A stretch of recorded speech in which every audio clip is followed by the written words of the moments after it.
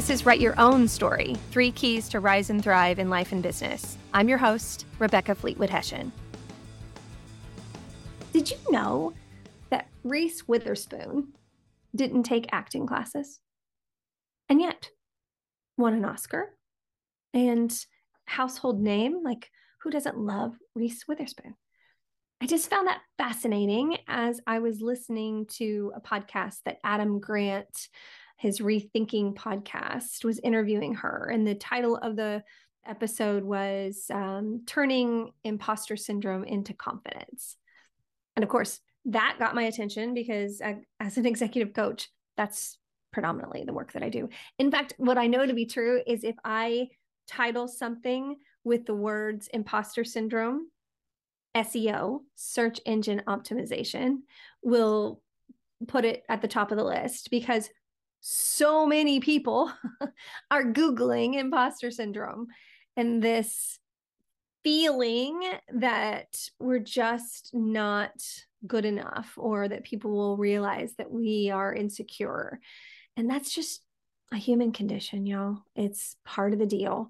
And it's a big part of the topic that I cover in my book, Write Your Own Story, 3 Keys to Rise and Thrive as a Badass Career Woman. The first key is story. And that's really everything that I was talking about in my book. And so I was really anxious to listen to this podcast with Reese because I love her. Adam Grant, best writer ever and organizational psychologist.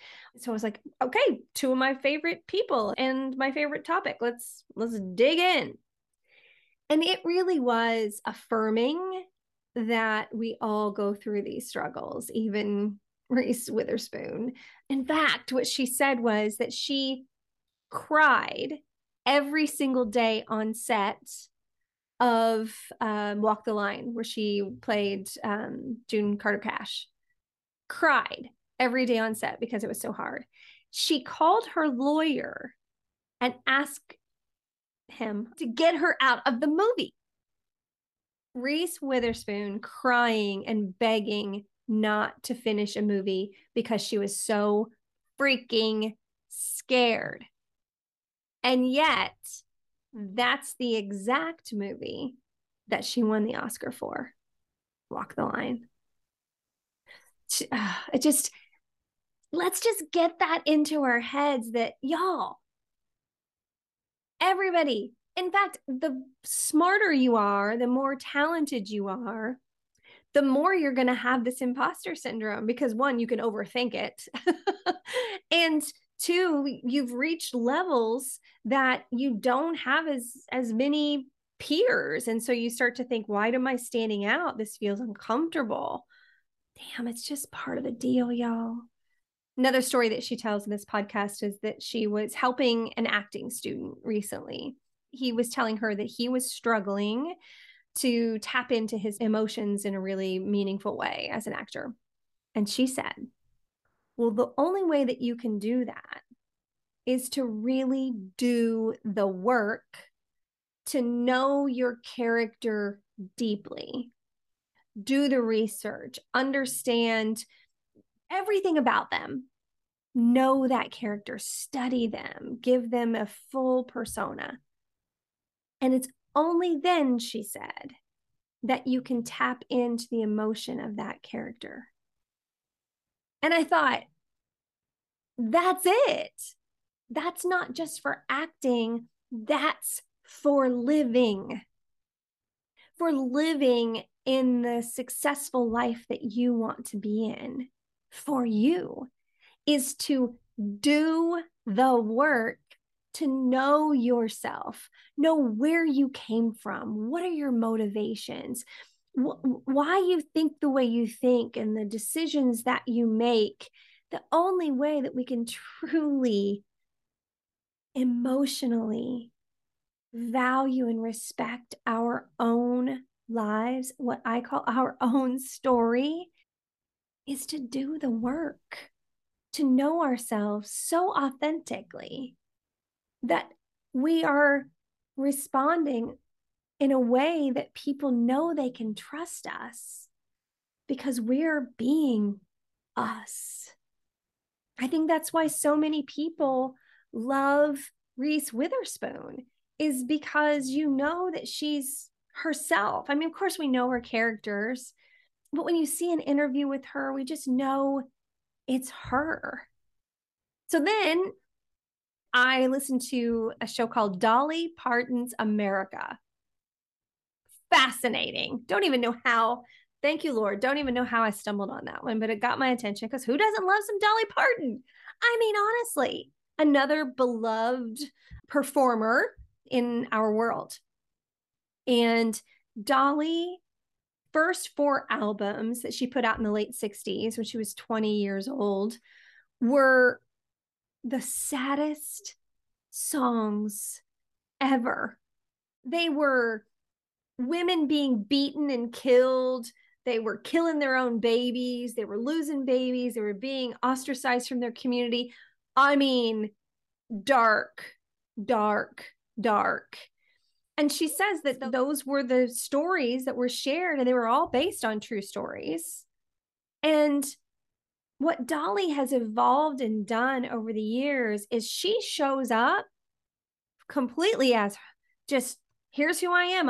You want to make fun of my boobs, I'll make fun of my boobs better. But she also has evolved her music based on the current state of all of our lives. And so every 10 years or so, as this episode showed us, her music evolves and it follows the lives of real people. And when you see an interview with Dolly, she's, even though gone through some really sad times, in fact, she talks about a time that she sat and had a conversation with God and said, I don't know if I can stay here. Like, I'm in that much pain. She's not light and bright in the absence of pain. She's had that pain too in the midst of the success. But throughout it all, Dolly has always been herself. She's always been able to laugh at herself and just own her talent and own her service and just show up with vulnerability and empathy. And in fact, there's this Q score thing they talk about, which is performers are ranked based on their likability. And you know who's at the top of the list? Dolly Parton. In all, doesn't matter the race, religion, age, socioeconomic status, everyone collectively loves Dolly Parton because you just know what you're going to get from Dolly. And I think that common theme between Reese and Dolly is they're both beloved. And it's because they are so authentically themselves. And that's what people are looking for. They're looking for the real you, whatever that is. So, what does that mean for us, the everyday people walking around without a stage or a spotlight or a movie performance? It means that people are still looking for real, authentic, genuine you. And you being you, us being us, is the most badass act of them all. And the only way to get to be ourselves is to do that deep work. But it's also to be our own encourager, to remind ourselves to keep going, to remind ourselves who we are, our greatness, our heart, our struggles, our desires. We got to go there. This whole self-care is selfish bullshit. God, for the love of everything holy, the only way that shit goes away is if you put it away. If we keep feeding that beast is always going to be there ready to just chew us up. That's just facts. And so let's be our encourager and our own cheerleader and our own hype girl. I mean, write that shit down. Each week, I ask my clients to look back over their week and to write down the times that they have been valuable and relevant and made an impact that week. It doesn't have to be because you hit the top sales number or because you finished a huge project. It could be because you sat down and helped somebody and you know that that made a difference.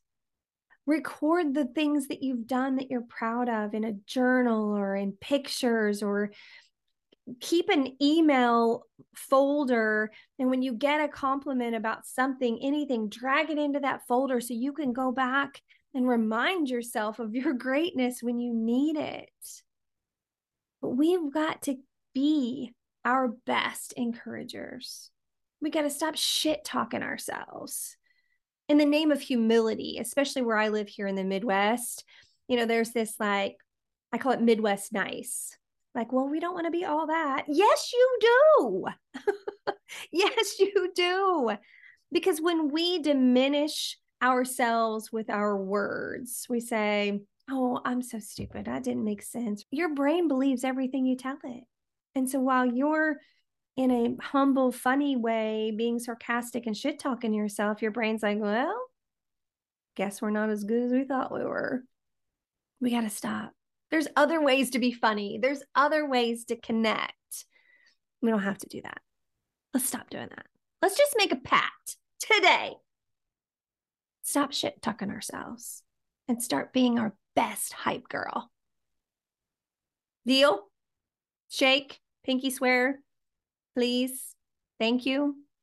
Did you know that the word confidence, if you look up the definition, is a feeling of self-assurance arising from one's appreciation of one's own abilities and qualities. One's appreciation for our own abilities and qualities. So confidence doesn't come from knowing your job well, or another degree, or more money, or a higher title. Confidence comes from knowing ourselves well. Let that just sink in and steep and ooze into the very fiber of your being. Because that's the deal, y'all. That's the deal. And I know none of us are perfect. We've all got shit. We've all got things in our past that aren't great. We got big T trauma, little T trauma. May have had parents that were just not great. We have relationships that fell apart. We're not in the absence of that. We're confident and great in the midst of it. So here's what I'd like you to do. I would like you to speak love and kindness into your life. Use that tip that I use with my clients. Sit down each week and look back over your week and journal and write the things that you did well, that you're proud of, especially those things where you were serving other humans, because that's where we get our biggest sense of satisfaction and confidence. It's not really from being the top salesperson, or those are great accolades. And I think great performance is a beautiful thing. I got a box full of glass awards under my stairs right behind me here. But what I really love about my life are those times where I helped someone else, served someone else, made them feel great about themselves. And we can do that every day, every week. We don't have to wait for a performance review or the quarterly sales report to come out. So find something that you can do to speak love and kindness and encouragement over yourself. Then do it again tomorrow, and the next day, and the next day. Just like the shampoo bottle says, lather, rinse, repeat. Just put that stuff on repeat. Build it into a practice that you already have. Habit stacking is a great way to do that. So whatever you're sitting down to do on a regular basis, add to that, I'm going to speak some love and kindness over myself. And I'm going to write that shit down because I want to remember. All right, deal? We made a pact, right? All right, until next time. Love you, meet it. I'm not coming down. This just in. Oh my gosh. Before we release this episode, I get this notification after I had recorded about Reese Witherspoon and Dolly Parton, and that being our unique selves and being authentically ourselves is the best move possible. And I get this notification on my phone that Jeff Bezos plans to give away the bulk of his fortune, and he's giving $100 million to Dolly Parton because he sees her as someone that uses money with her heart. If that doesn't encapsulate the entire intent of being our authentic selves, it's because people know they can trust you. When you're yourself and you're a good person, you're authentic all the time, people know they can trust you. This is a tweet from Jeff Bezos. We've just announced a new Courage and Civility Award recipient, Dolly Parton, who leads with her heart, and will put this $100 million award to great use, helping so many people. How fun is that? Just in time. Just had to add that to our episode. I'm not coming down. I never liked it on the ground. Thanks for listening to this episode. I would love it if you would leave a rating and a review on Apple Podcasts, and then go to wethrive.live. First thing you'll see is a place to drop your email and join the movement. I'll send you tools that you can use to thrive in life and business. I'm not coming down. I never liked it on the ground. I'm not coming down. I want to go higher. Hey y'all, fun fact, if you like the music for the podcast, that is actually my son, Cameron Hession. And I would love it if you would go to Spotify and iTunes and follow him and download some of his other music. My personal favorite is TV Land.